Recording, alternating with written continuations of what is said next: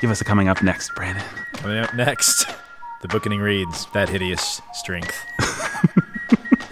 Jake, you can do better than that. Coming up next, Modernism Sucks. Also, Merlin Rides Bears. That was good. Doesn't he ride a bear? I was just helping Jake He rides a out. horse.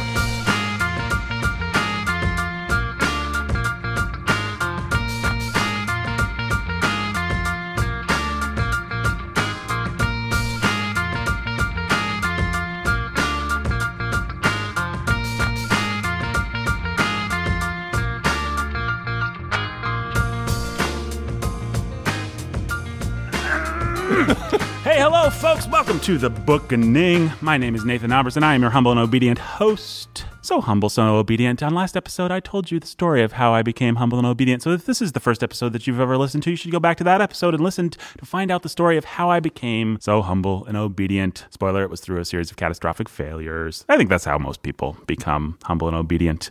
Wouldn't you agree, Brandon Chastain, PhD, ABD? I would, Nathan. Have you ever experienced a catastrophic failure in your life? Numerous. Numerous. Here, here. Care to tell us about any? Off air. Off air. Yeah. Perhaps this podcast.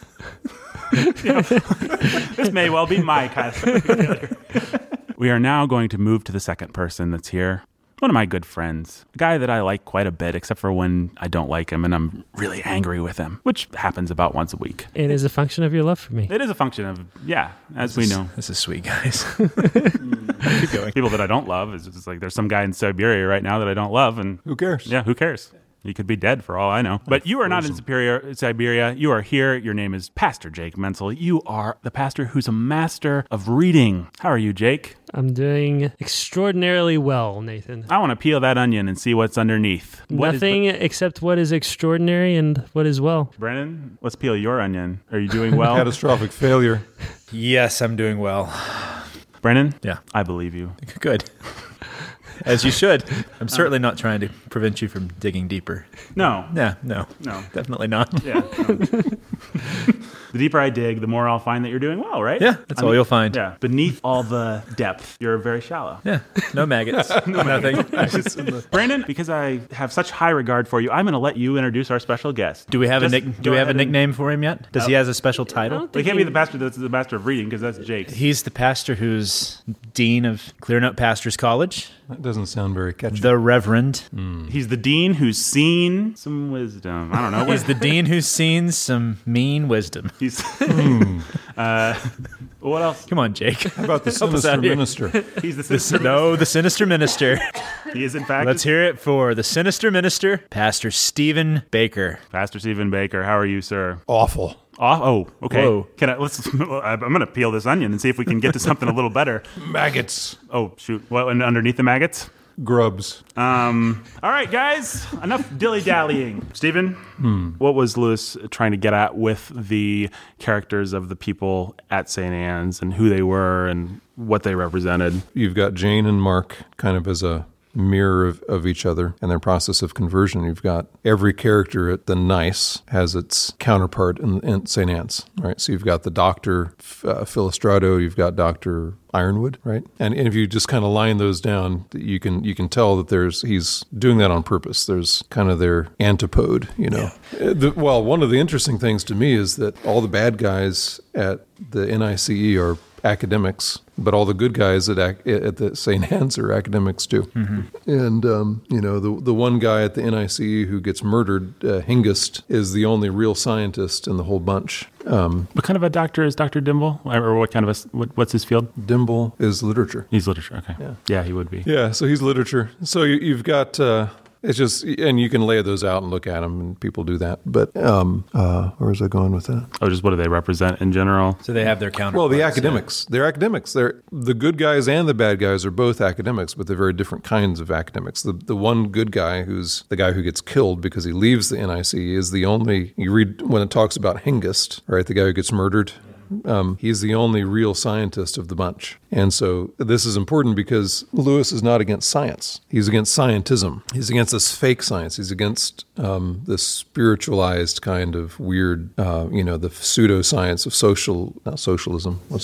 Sociology. Sociology, yeah. At St. Anne's, they're real academics, but they're philologists. Ransom is a philologist. He's a language guy. That's what Tolkien was. Dimble, he's a literature guy. What's the other guy's name? The rationalist guy. Well, McPhee, of course. McPhee. And the interesting thing about McPhee, he's the skeptic, and he mentioned several times that his grandfather or his father or his uncle or who was the moderator of the General Assembly. Of course, that's talking about the Presbyterian Church in Scotland. He's a Presbyterian. Yeah, there's this little joke in there when he begins to talk about becoming a Christian at the very end. I think it's after. It's like the dinner afterwards, and he says, "Well, I'm never going to become what you are, Ransom." Of course, Ransom's an Anglican because my father or whatever it was the moderator of the General Assembly, and so he's a Presbyterian. It's just funny. Is that actually a slam against Presbyterians to have him be the weird, cold idea rationalist guy? Is that it could well be. Is that what a Calvinist is? Well, it's a friendly slam. Yeah, because obviously, McPhee is one of the most, what's the word? He's one of the most attractive characters, I would say. Outside of Ransom. Yeah. And then what's also fun, I think it's obvious, and this is probably pretty obvious, it's playing off the Arthurian Knights of the Round Table, with Arthur being Ransom and the other characters being his knights. And they come to him. Yeah. It's God's providence is what is orchestrating that company. Yeah, and then you have that's what and it's all egalitarian. Merlin. Yeah, that was a weird touch. What was with the egalitarian thing? It's both egalitarian, but also, who's going to question Ransom, right? Sure. Yeah, that was just an interesting. Why did Lewis think to include we alternate the chores thing? What? Well, what he says is the men and the women can't do them together because they fight. So it's actually not egalitarian at all. No. It's not. Why did the men? It's only egalitarian in the sense that class seems to be removed. Yeah, it's not egalitarian in the modern sense of sex. Right, but Jane's an idiot for not respecting Mrs. Maggs and taking as long as she does to realize, she's one of the. She's not just the maid. She's one of the people here. Yeah. Brandon, do you want to? What do you want to say about the Arthurian stuff? What do you think Lewis's understanding of it would have been, or why does that tie in? Why go the Arthur route? If this is a fairy tale for the British mind, there's no better way to go than the Arthurian legend, with its deep roots in the Celtic origins of Britain, with Arthur and the fact that he had died but not died and was going to come again. The once and future king. Yeah. And then with Merlin being buried and coming again, they're going to come when Britain needs them to come to save them. And so it's his way of saying, and it's interesting, like you said, that these knights are all academics. They're good academics. He comes at a time when the crisis is not a big outward crisis, but a crisis of the mind, which would eventually lead to the big outward crisis. And so they stomp on the root before it can grow. And so, it's his way of nodding and playing with this Arthurian legend in a way that I think effectively ties up his trilogy. Was he reading Arthur? Was he adding his own spins to Merlin and to all those characters? Or would you say that's pretty straight out of the... Merlin is a weird character in this book. He's also a weird character. And he's also a weird character. Yeah, he is a weird character. He's really... But Lewis has a very specific conception of him as... Well, he's a Christian. He's a druid. He's a Christian. He's a Christian druid. Right. Yep. He's a Christian who, is honestly a believer in Jesus Christ. Yeah, you can see Tolkien all over his understanding of the Arthurian legend, because this whole thing about magic. Yeah. That's a huge point, and you see that in Tolkien as well. So you see this magic, you see bad magic, and you see good magic. But so the bad magic is the NIC. It's the manipulation for our own ends. Of the physical world and the spiritual world. That's bad magic. The good magic, but he says, it's kind of good, but it was probably okay back then, but maybe not quite. But he gets back in a time before you things are getting sharper and sharper and different. And Merlin comes from a time when things were more blurry and gray. Yeah, more blurry. But the magic that Merlin has is kind of the magic of Gandalf. It's different. Doesn't he even make explicit reference to Tolkienisms like Numenor. To Numenor and to... Yeah, it's Atlantis. It's all Atlantean. Well, that's all tied, Numenor. to other... Yep. And so there's this way of this earth magic, but it's not, it's just a natural, it's natural. It's a natural use of the powers that are in the earth itself. Yeah, it's Lewis's way of also tying his version of Merlin to like the Beowulf sagas. And so, because Beowulf has a lot of that, the Christian poet looking back on a pagan time and redeeming it with his poetry. And then, so Merlin, he's re-envisioned by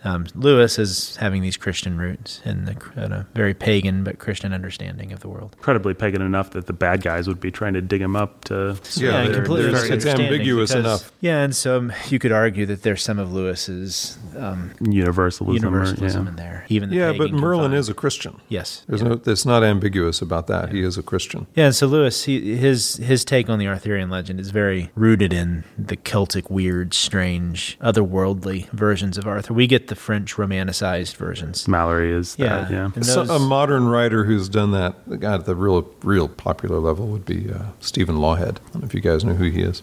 I've seen his books. Have you seen his before, stuff? He's kind of a Christian-ish fantasy writer, but he does a lot of Arthur stuff. And he takes really what kind of is in seed form in this book with Merlin and makes whole runs with that in terms of the timing of Arthur and Merlin, the kind of stuff that's going on. And puts a Christian spin on it. Okay. I heard of it. It's interesting. I would say for someone who's reading this book, if you think of Merlin and you think of Arthur, typically the way that we understand Arthur and Merlin, through like The Sword and the Stone, and through Alfred Lord Tennyson in these versions, they're the French romanticized versions. And their Arthurian legend is fascinating, the way it got married with a lot of the French romantic poets, Chrétien de Troyes, however you say their name, coming out of France with their lays and tales of knights and romance. And then they got joined with the Celtic weird stories about a grail and about knights losing their heads and coming back to life. And, then that would become Sir Gawain and the Green Knight. And so it had all these deep, strange roots. And you see that especially here with Lewis, the sort of deep magic that's slightly, it almost seems satanic. But it's earth, it's pagan, yeah, but it's not so connected with the demonic yet. It is capable of being sanctified somehow. I think that somebody reading this book for the first time might be confused by the version of Merlin here, if you're not familiar with the Celtic Merlin, as opposed to the magician Merlin.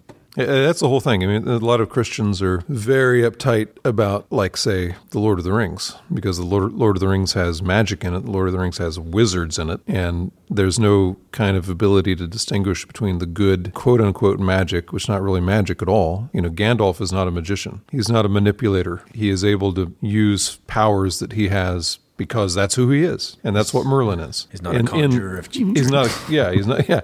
But the bad guys, Saruman in The Lord of the Rings is a downright magician. He's manipulating. It's spells. It's a whole. There's a clear difference between the two, and that's the same difference that is in that Hideous Strength. It's the difference between Merlin and the materialist magician of the NICE. Well, the bad magicians are always trying to mess with something that God has made secret or kept to himself, and good magicians are just to manipulate it for their own ends. Yeah. I mean, it actually is the same, not to get into all this.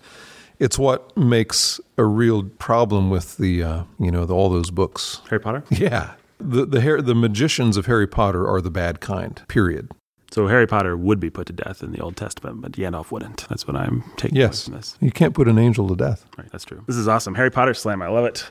Christians are either, oh no, that's all bad, or they're like, oh no, Harry Potter's great. We don't want our kids learning the kind of magic that Harry Potter represents. That's my opinion. That'll be our third T-shirt. That's my opinion. Yeah, that's my opinion. Hey, that's my opinion. Opinion of the special Give it back. Let's see here. What was with that rationalist dude, McPhee? What was his... He plays that... He's a really stock character, right? That guy who's... The skeptic who's going to turn out to be honest. the most loyal and true to the end. The guy that you really want on your side. The guy that's going to throw in and turn out to be the most valiant. But it's not his emotions. No, it's because it's the right thing to do, and he's just going to do it. In the new Star Trek movies, he's is it the Scotty Beam Me Up Scotty character. Captain Kirk? No, never mind. Forget that. Yeah, There is some is a kind of similarity, a but- Scotty character. You know who I'm talking about? That guy who Yeah, plays- You Scotty. can't say in the new Star Trek he's the Beam Me Up Scotty character. That doesn't narrow it down. No, the Scotty. Oh, Scotty. Okay. Yeah, I can't remember the actor's name. Simon Pegg. There you go. Solid Irish brogue. He questions everything you do, but in the end, he's going He's to Scottish, follow not you. Irish, for crying out loud. Yeah, Scottish. There you go. His name isn't Irie. Yeah, but he's going to whine about everything, complain about everything, and he'll be the first person to lay down his life for the whole team. And it's a good character. It's a good stock character. to He's like have Gimli in those on any wonderful team. Peter Jackson movies. Yes. He is the Gimli of this. Bring me a bucket. The movie Gimli. You can definitely, Lewis is one of those writers, and I wouldn't say every writer is like this. You can definitely tell who it is that Lewis admires in life and who he hates from these books. Like, they're just perfectly, you know that he was probably getting revenge on some people, you know, by including them in certain novels or stories. He had some, That's the writer's prerogative. He had some man. bones to pick and some. had people in mind. They Yeah. would have known themselves if they read it. You just crushed me with an elephant. Come on, man. The gore. It'd be fun when we read the Inferno because Dante did that all the time. Absolutely. Everybody's Yeah, in it's hell. just like- Well, Didn't like. Yeah, and you can make a case for the point that the whole Ransom trilogy is basically the Inferno, or it's Dante. It's absolutely, you know. Speaking of Dante, But backwards. he's wrapping all that in. I mean, this was his world. The stuff that he had to work with was that stuff, and he does use it all over the place. Absolutely. Let's talk about nice. Well, let's just dive in. Who are nice? What do they represent? Anybody? Everything that's bad, Everything that's bad. There we go. That's a wrap. science. Well, this is where if you Scientism. want to just see Lewis clearly lay out what he fears and thinks is evil, you should read a wonderful essay, which if you're intelligent enough to read it, like I am, And sophisticated. and sophisticated enough, The Abolition of Man. And basically what he talks about, let me see if I can take all that intelligent stuff and just narrow it down for the dumb As only a very intelligent man. As could. only, yeah. I'm not going to be able to do it. What's The Abolition of Man about, guys? He Something starts about by talking about chests. He starts by with a school book. I'm not going to give the whole thing, but I think it's nice the way he starts it. He starts it by Nice. talking. Yeah, get it? Pun. Hashtag nice. He starts with talking The Green about Book. a modern school book, a primer for young boys. It's all about the language. And it's all about the language that they use. And he talks about how they don't distinguish between good emotions and bad emotions, between feelings having any relation to reality. I'm not doing a good job. Jake, what's The Abolition of Man about? Virtue. Thank It's you, about Jake. virtue. Asked and answered. Brendan, what's The Abolition of The Dow. The Tao, isn't it? Tao. It's the Tao. No, it is the Dow. You're right. It's the Dow. Dow Jones. The Dow Jones. It's about the Dow Okay.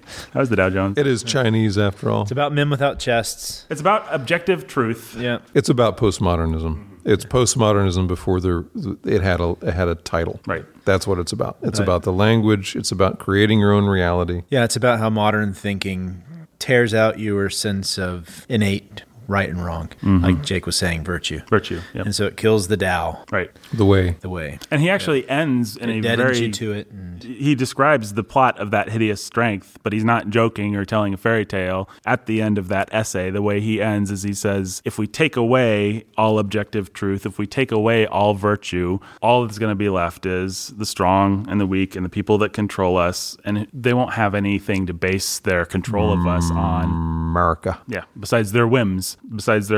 And that's what you see. And they may think that they're appealing to rationalism by getting away to science. They may think that there's something hard By using jargon. by using jargon. But at the end of the day, all they're going to have is what do they feel like doing? Well, whatever they want. And that's a really scary thing to be, especially when you couple it with the scientific advances that Lewis saw coming through World War I, which, as we've said before, was a horribly destructive, terrible conflict. And World War II by the time these are written. That's right. Yeah, to call it a fairy tale, which he did, I think we should be careful not to minimize it.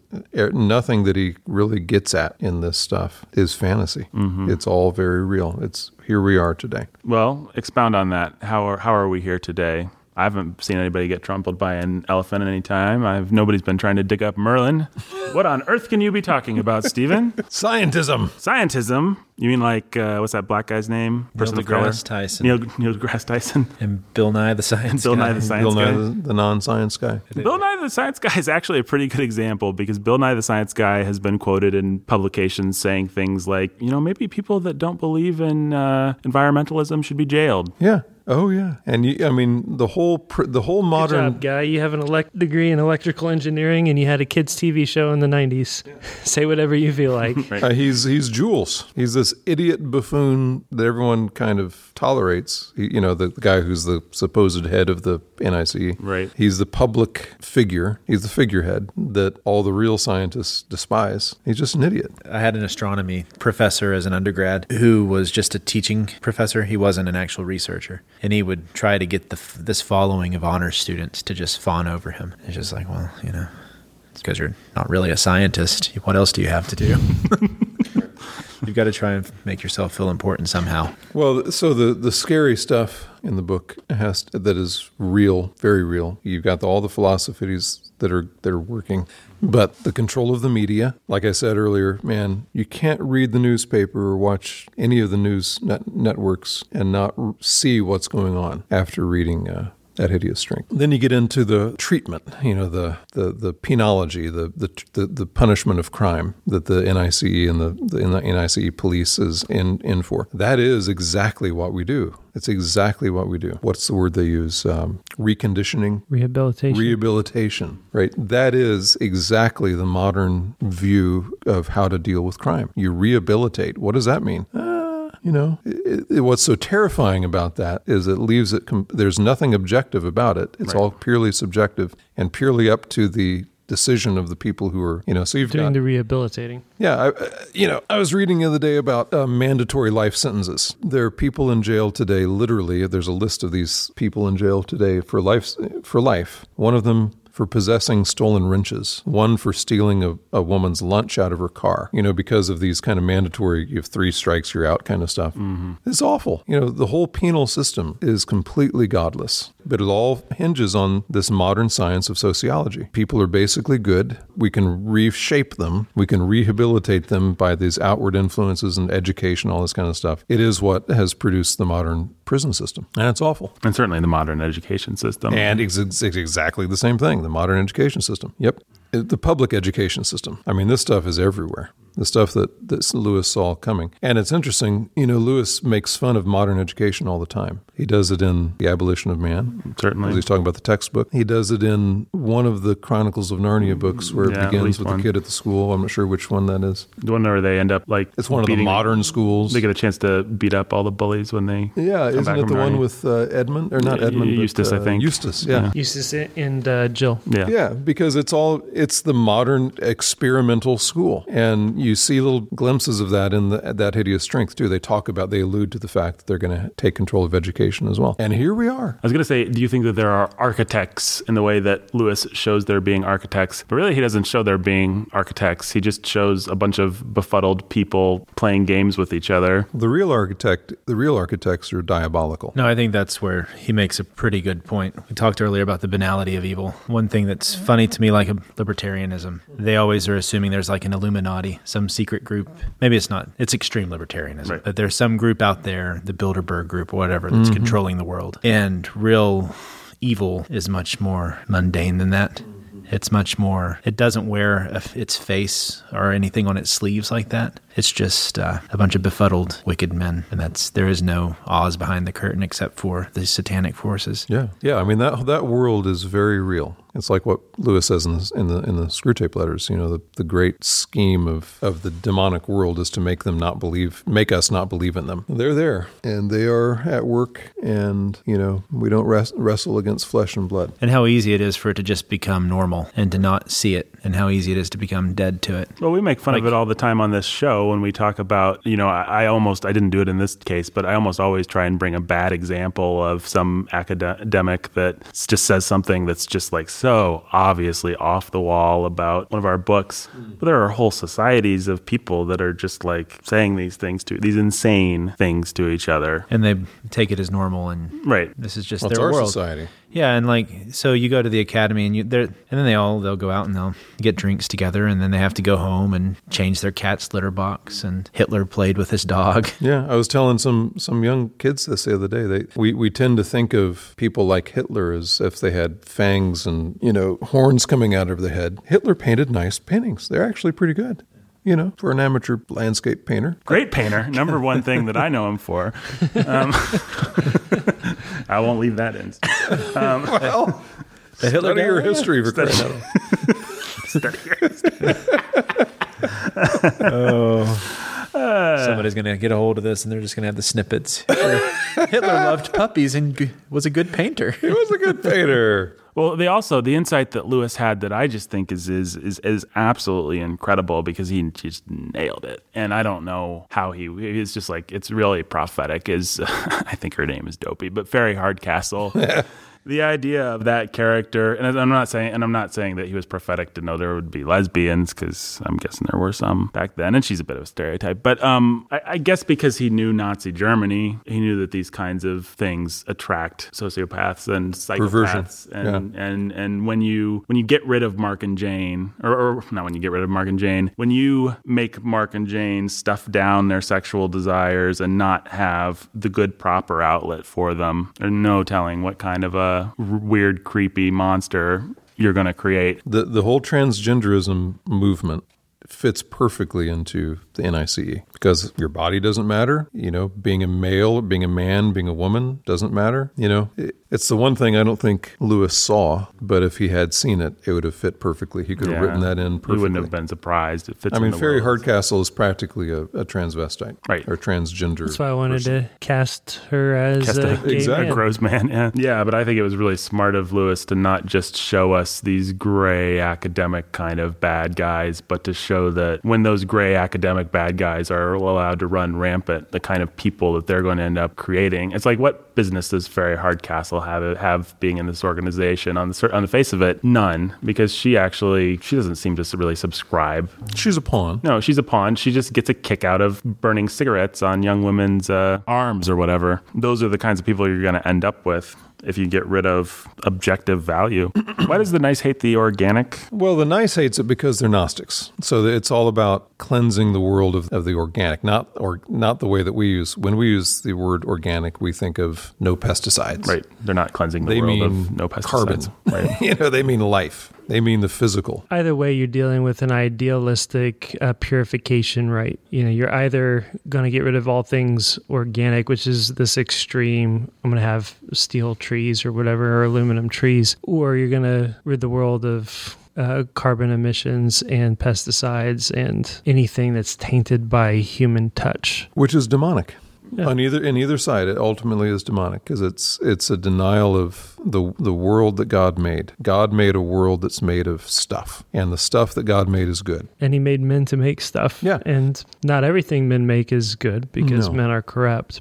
But Satan comes to kill and destroy, and he's a murderer. So life in all of its glory, life is the handiwork of God. Satan comes to destroy that. I would say fat is the handiwork of God. Sugar is the handiwork of God.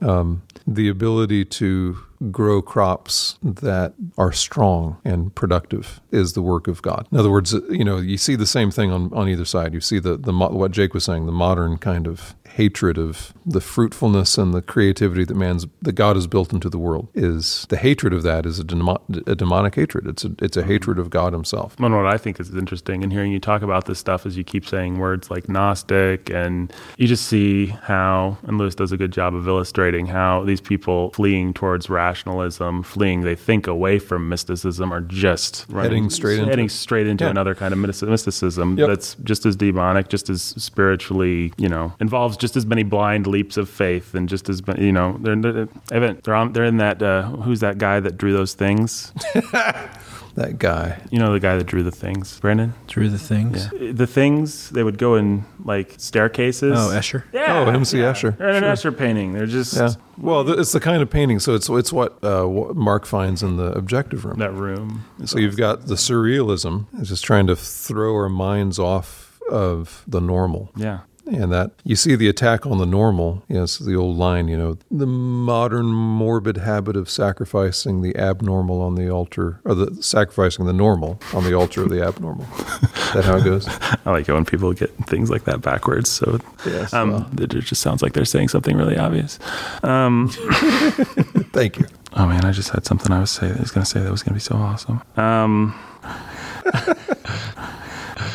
Everyone thinks I'm awesome except for you.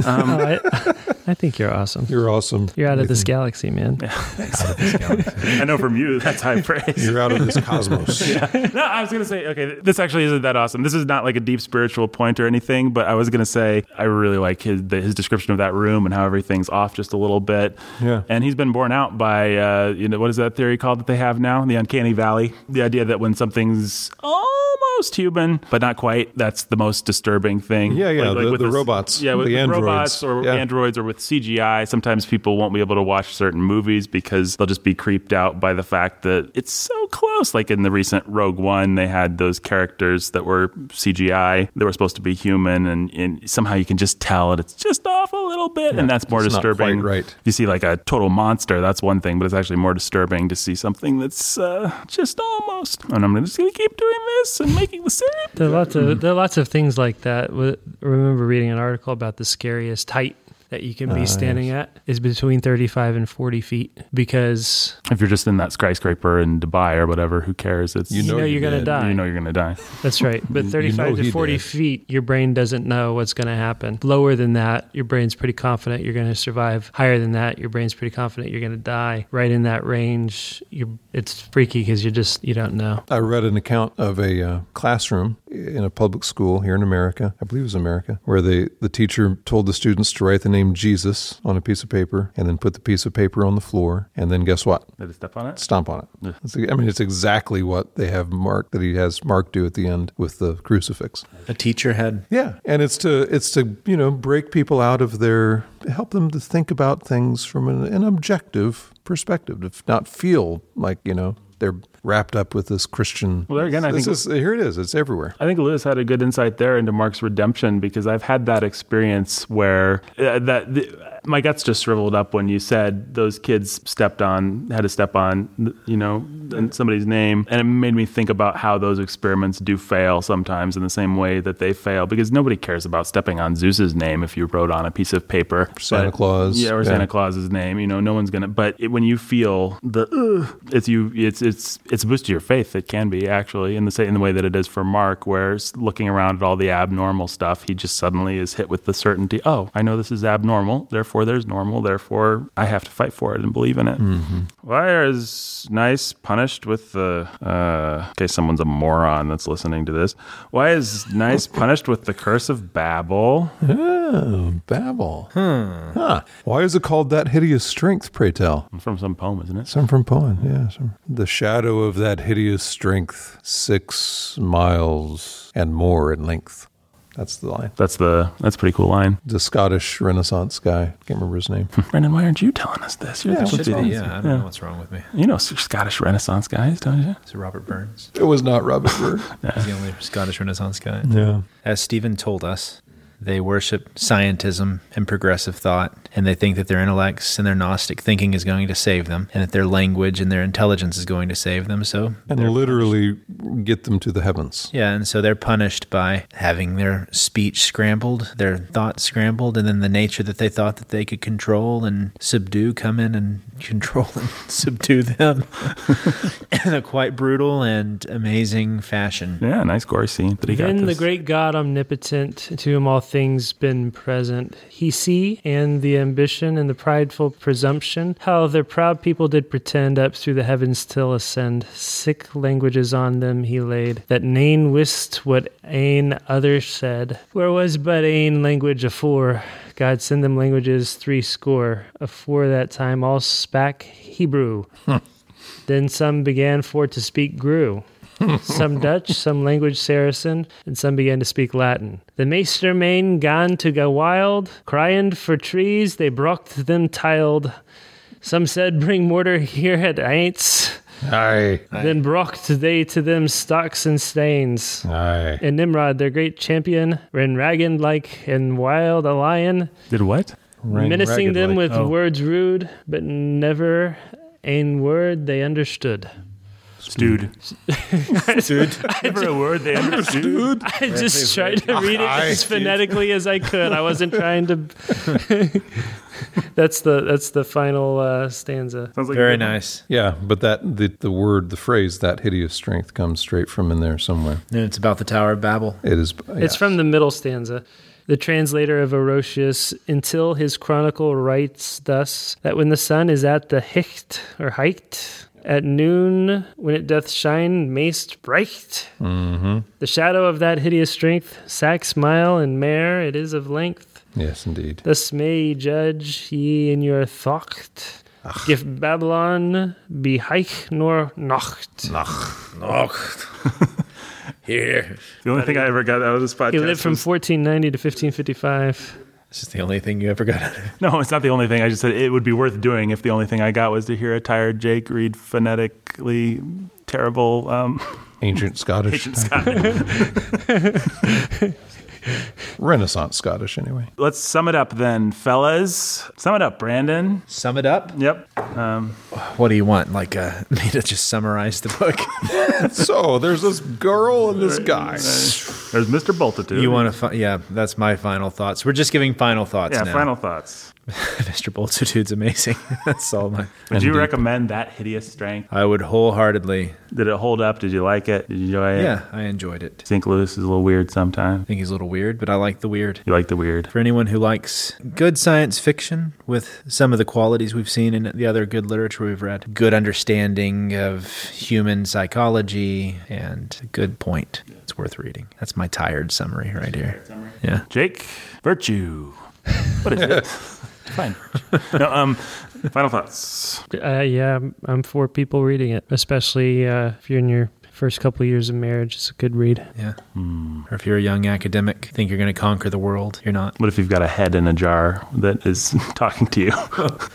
Especially Can I read you this then. book too? Then I would probably try to stay away from a zoo. Keep Mr. Bultitude away for Keep Mr. sure. Multitude away. Did the book live up to your expectations in discussing it again, Jake? Yeah, it's People just a should good read it. book. People You that should want read to, it. if you want to understand the erotic necessity of obedience. Mystical something or other. What's that? Mystical, yeah. Oh, the mystical. Yeah. What was that phrase? I don't remember it. There's an extended scene in War and the Peace where they dance with a bear. Oh, really?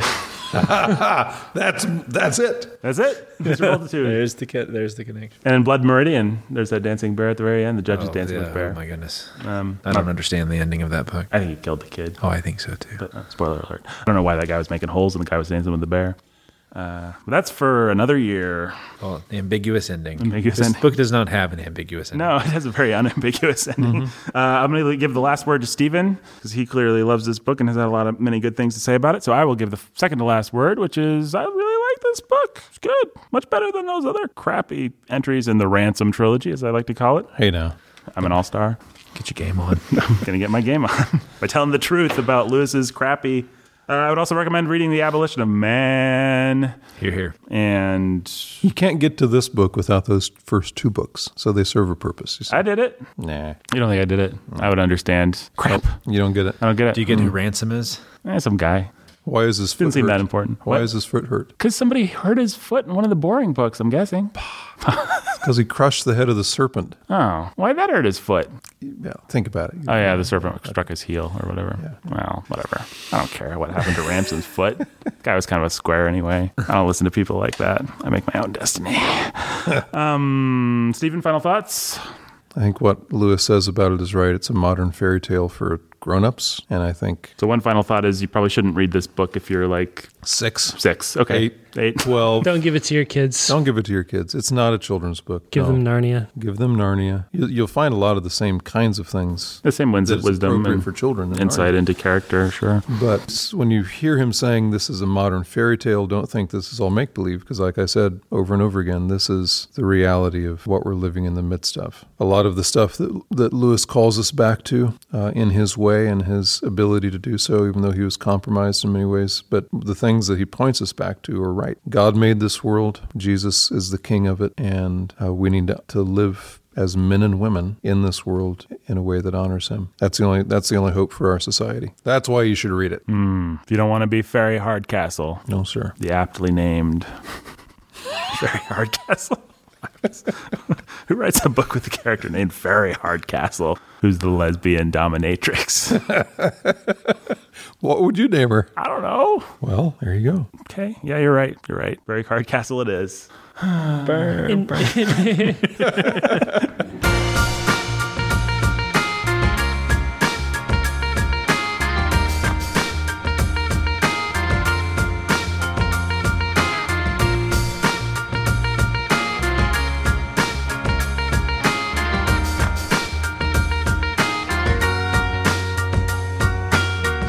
Thank you for listening to The Bookening today. I'm so happy that you listened to The Bookening. And thank you for listening all the way through that end music to get to the part where I give the credits. But I'm not going to do it. Jake's going to do it. Jake, go ahead. Today's podcast was written and performed by Nathan Alberson. It was also performed by Brandon Chastain, Jake Mintzel, and Stephen Baker. For more fine content, visit warhornmedia.com or find us on social networks at Warhorn Media on Twitter, Instagram, or Facebook. And to check out more of what Stephen Baker's doing, visit clearnotepastorscollege.com. Especially if you want to be a pastor, right, Brandon? That's right. You don't want to be a pastor, though. No. You're an oil man. Why not? No, man. Yeah. Why not? Toasted cheese. No, man. What is this toasted cheese? Toasted cheese. I It's drink the your secret- milkshake. Wait, no. It's the secret Mike to long Tyson or life, don't you know? Is the secret to long life is toasted cheese? Yeah, because it creates a waterproof barrier in the stomach. Are you serious? Sure. You wanna live for- Toasted cheese? Toasted cheese. You guys didn't read the book? What about microwave? No, I read the book. Toasted cheese. Oh, yeah. That's right. It's really late. All right. Good night, folks. Toasted cheese. We're getting out.